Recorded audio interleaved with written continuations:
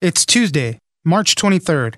I'm Oscar Ramirez in Los Angeles, and this is the Daily Dive. QAnon has gripped the fascination of many people in the country.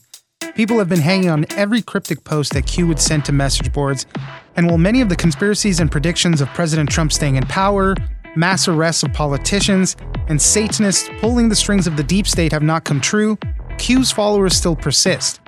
And what if one of those followers was in your family?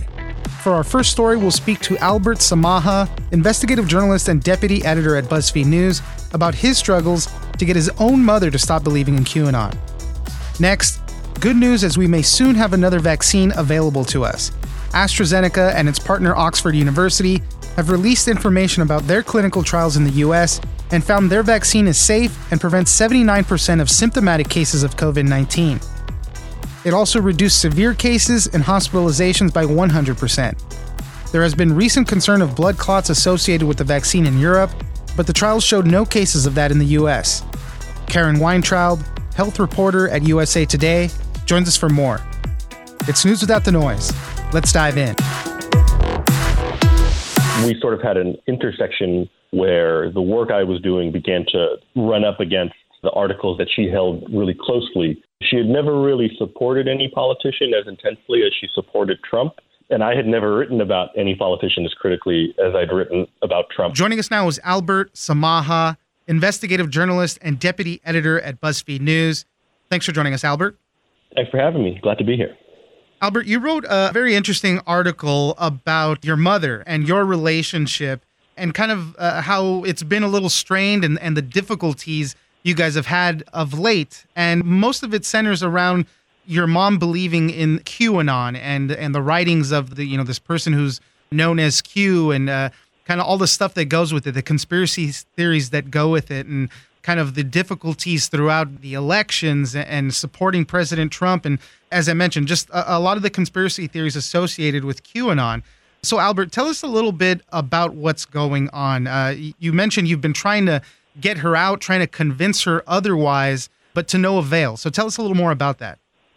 Yeah, my mom was an early adapter of QAnon. She started kind of telling me about the conspiracy theories there in like mid-2018, which was just a few months after those posts started showing up. But what wasn't new was her belief in conspiracy theories that I found baseless. I think one of the reasons I wasn't initially alarmed by her interest in QAnon was that it was just sort of one more conspiracy theory on top of many others that we had discussed. Before that, she was really in on kind of the Illuminati, secret society conspiracy theories, some Freemason conspiracy theories. And even before that, our initial political disagreements began a decade ago when we were arguing about the Fox News or far-right claims that Obama was Muslim or was trying to get In God We Trust stripped off U.S. currency. So by the time QAnon came around, we had already had a bit of experience debating things that I considered misinformation. And I think what was different about this one and sort of unexpected to me was how quickly it became mainstream and how there were so many other people publicly supporting the same beliefs that she had, which only reaffirmed her own faith in QAnon belief systems. And it was almost like the rest of America moved toward her with QAnon. And you and your mom also had this interesting trajectory. You obviously became a journalist. And it reached a point where you guys were kind of on opposite sides. And, she accused you about being part of the deep state. And she was very religious. Don't write bad things about the Catholic Church or priests. Don't write anything bad about President Trump. Tell us a little bit about that dynamic. She was never really opposed to me becoming a journalist from the start. I think she sort of believed in my morality and my center of gravity on that stuff. And so it really wasn't until my writing started to push up against her own belief systems. So and then that became most intense kind of in the Trump era, because a lot of my writing ended up having to be accountability stories about Trump's racist rhetoric, about his cruel immigration policies. And for the first time, we sort of had an intersection where the work I was doing began to run up against the articles that she held really closely. She had never really supported any politician as intensely as she supported Trump. And I had never written about any politician as critically as I'd written about Trump. And so it sort of coalesced in the Trump era, kind of these two paths that we had been on for a while that had not really collided in that sense. That began to happen during the Trump era as she sort of began to see him as more than a politician and something closer to a savior. And, my writing would undermine that. And so with QAnon, that sort of gave a framework to those beliefs, because QAnon had embedded within it conspiracy theories about the media, about the media's complicity in a lot of their claims. And so it sort of gave her affirmation of what she had already been thinking in her mind, but now with some concrete examples and so-called evidence that people online were presenting to her about the media's complicity and about, presumably, my complicity.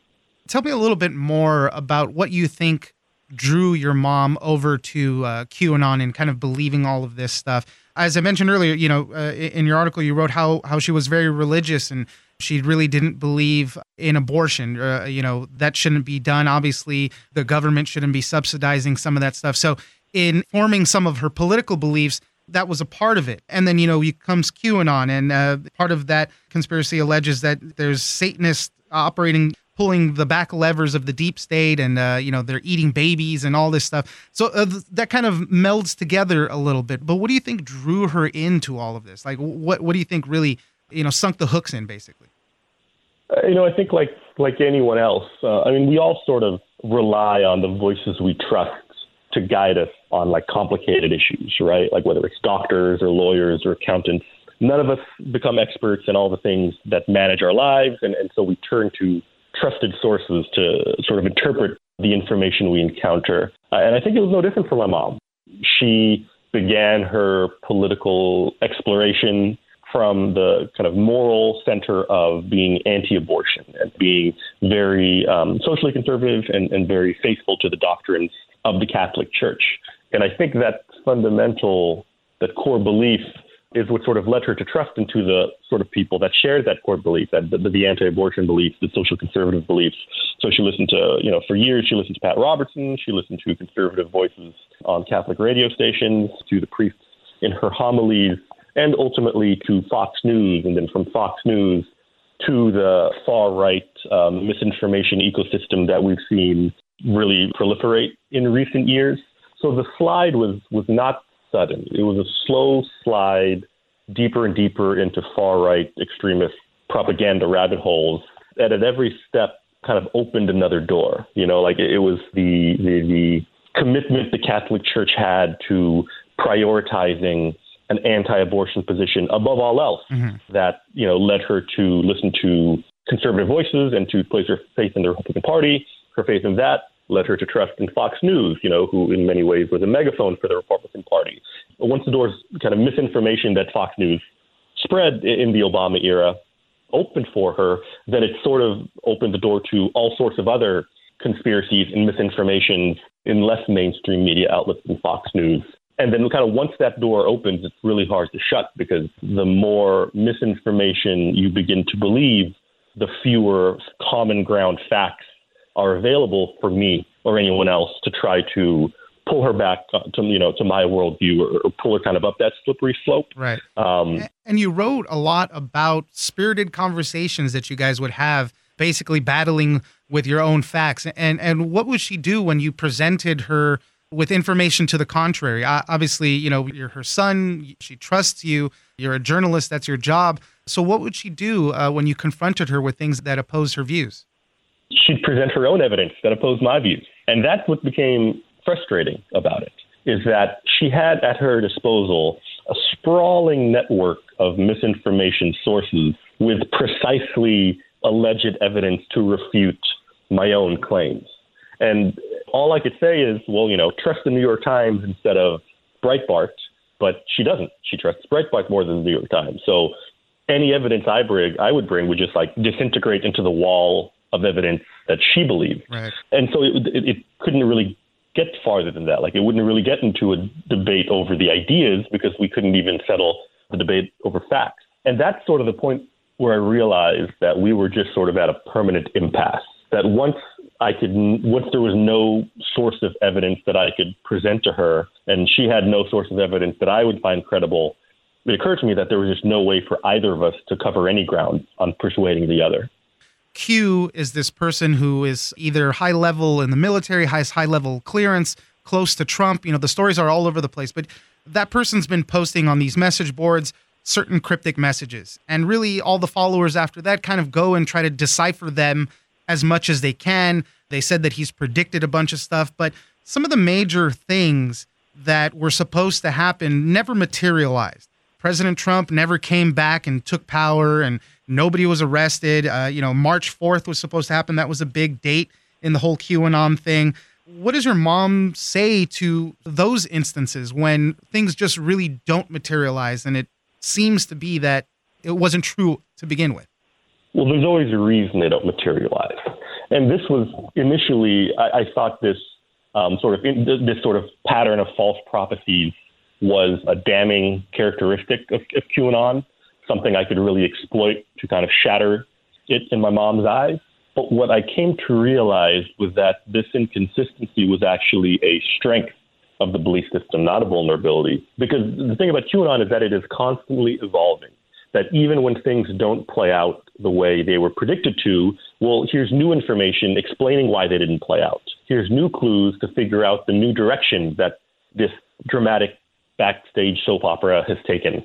And so there were always more breadcrumbs to follow, always reasons to explain why something didn't happen. And once you're sort of in the realm of believing that Tom Hanks was executed years ago for drinking the blood of children and that the one we see today is actually a clone, like you've already gone so far past what someone like me or a lot of people would think is like ridiculous, that anything can be possible. Like if that is possible, then it's also possible that the reason JFK Jr. didn't come back from the dead is because he changed his mind. And once you sort of place your trust in these voices, it's very easy to keep following them for every explanation every time something doesn't pan out. The last question I have for you, Albert, how is your relationship with your mother right now, currently, especially after writing this article? It's good. It's great. She was in favor of me writing this article. She knows a lot of her Patriot friends are in similar situations that we were in. And I think one of the impetuses we had about this story was that a lot of people did not maintain as strong a relationship with each other as my mom and I have. I think one benefit my mom and I have had is that we've been battling over our two conflicting realities for a decade now. I know some people where everything was fine with their relationship with their parent, and then suddenly QAnon happened in 2018 and everything changed. Whereas for my mom and I, we've been navigating these waters for a decade now, back to birtherism stuff. And so this wasn't some sudden change in our relationship. This was just sort of the latest chapter. So our relationship is good. Our relationship is very strong. We talk very regularly. Her main concern about the story was she was worried that it would be embarrassing for her friends to find out about my worldview. She was kind of worried about that for a while, but she's heard from some of her friends that have read the story and they liked it because, they had kids going, who were trying to persuade them the same way I was. So we're still good. We're all good. Still trying to persuade each other and kind of just hoping other people can find some sort of peace or guidance or not feel alone by seeing our story. Yeah. The name of the article on BuzzFeedNews.com is My Mom Believes in QAnon. I've been trying to get her out. Albert Samaha, investigative journalist, deputy editor at BuzzFeed News. Thank you very much for joining us. Thank you for having me.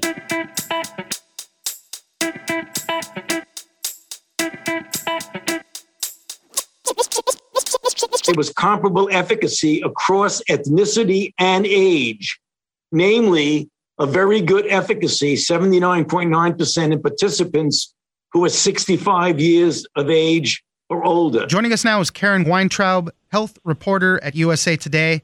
Thanks for joining us, Karen. Sure. Nice to be here. We got some new information out of AstraZeneca about their COVID-19 vaccine that they developed with the University of Oxford. It reduced both mild and serious forms of COVID-19. I think it was coming in at preventing 79% of symptomatic cases of the disease. It's a 2-dose vaccine, and we could be seeing it approved here in the United States pretty soon. So, Karen, tell us a little bit more about what we're finding out about it. You're exactly right. And 79% of all symptomatic COVID and apparently 100% of all more severe disease. So nobody in the vaccine group got severe disease. It's the same kind of technology as the Johnson & Johnson vaccine, different from the mRNA vaccines. And it would add another option to the table. This one's a little cheaper. It's easier to distribute. It is a 2-shot vaccine. And there's been a big question about in Europe None of the trials showed this problem, but it's been distributed to about 20 million people in Europe and triggered about a dozen cases of blood clots and this weird condition called cerebral venous sinus thrombosis, which is basically a blood clot in the vessels draining the brain. And while blood clots in general are very common, this particular kind of blood clot is not and was seen sort of disproportionately among recipients in Europe. And so there's been some question about that. The WHO and the European Regulatory Agency and the British Regulatory Agency have all looked at the data and signed off on this vaccine. Yeah, that was a big concern. That vaccine has already been approved there in Europe, in the UK, and Asia for some time now. 20 million people across those countries have all gotten it already. But yeah, there was this concern about the blood clots. It prompted a bunch of countries to stop using it for a while. Is that back on now? Have they resumed giving out the vaccine again? Some of them have, but not all. So it's going to be a slow process. And then the other issue is going to be rebuilding confidence. A lot of people's confidence in this vaccine have been shaken because of that data. And that's one of the challenges of making a vaccine is when you give anything to 20 million people, somebody's going to have a reaction in a close proximity to that thing. And so just figuring out whether there's a causal relationship, whether the vaccine triggered that blood clot, for instance, or not, is a challenge.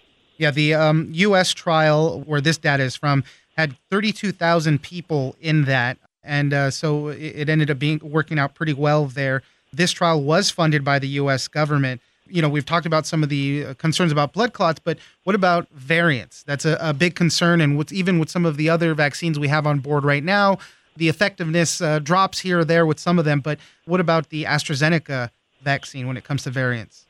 I should say first that there were no problems with blood clots seen in the U.S. trial. In terms of the variants, this AstraZeneca vaccine was tested in South Africa when a variant there was going crazy. And unfortunately, it was not very effective against that particular variant. That variant has arrived in the U.S. It is not as prevalent as the so-called British variant, the one that started in the U.K., but it is out there. And so the concern is that we want to get people vaccinated as quickly as possible before more variants appear, before there's a problem with our current vaccines. Do we know if the UK variant was floating around already in the U.S. when they were doing this trial? I mean, it seems like it would have been, but so it seems like it would be effective against that one at least. It is believed to be effective against that one. In this trial, they haven't released numbers of how many people in the trial had that variant, but it is likely earlier trials were in the UK when B117, as it's called, was circulating. So it is likely to be effective against that one. How many doses are we going to be seeing as soon as this possibly gets approved? From your article, you noted that the Trump administration pre-purchased 300 million doses of this AstraZeneca vaccine. This one was believed to be the most promising a year ago when this whole process started. And so the Trump administration, and again, it's also relatively inexpensive and easy to produce and to store. So they bought 300 million doses of this one compared to 100 million of the others initially. Many of those doses, hopefully, we won't need because we will have enough between the Moderna, the Pfizer-BioNTech, and the J&J vaccine. We may not need so many of these. The global public health community hopes that some of these doses will end up helping people elsewhere in the world, which will help cut down on the variants. The concern is that as long as there are outbreaks in other parts of the world, that variants could pop up and could come over here and threaten us. Yeah, I think I was already reading that the Biden administration might have cut a deal with Mexico to provide them with some overflow of vaccines that are left over. So that's all good news there. The last question I have, you mentioned at the beginning how this vaccine is similar to the Johnson & Johnson vaccine, the viral vector technology that they use. But this one relies on a chimpanzee virus, which the human immune system has never seen before. Tell me a little bit about that. Right. So the idea is you want a virus suitcase, as it were. The virus carries the instructions inside of it, and you want the suitcase to be something that the body hasn't seen before. If it were carried by a virus my body had seen a million times, my immune system would react and clear it out quickly. So you want something foreign. So that's why they use the chimp adenovirus. The J&J vaccine is based on a virus that most of us have not seen. So it's the same basic idea. Karen Weintraub, health reporter at USA Today. Thank you very much for joining us. Thank you so much.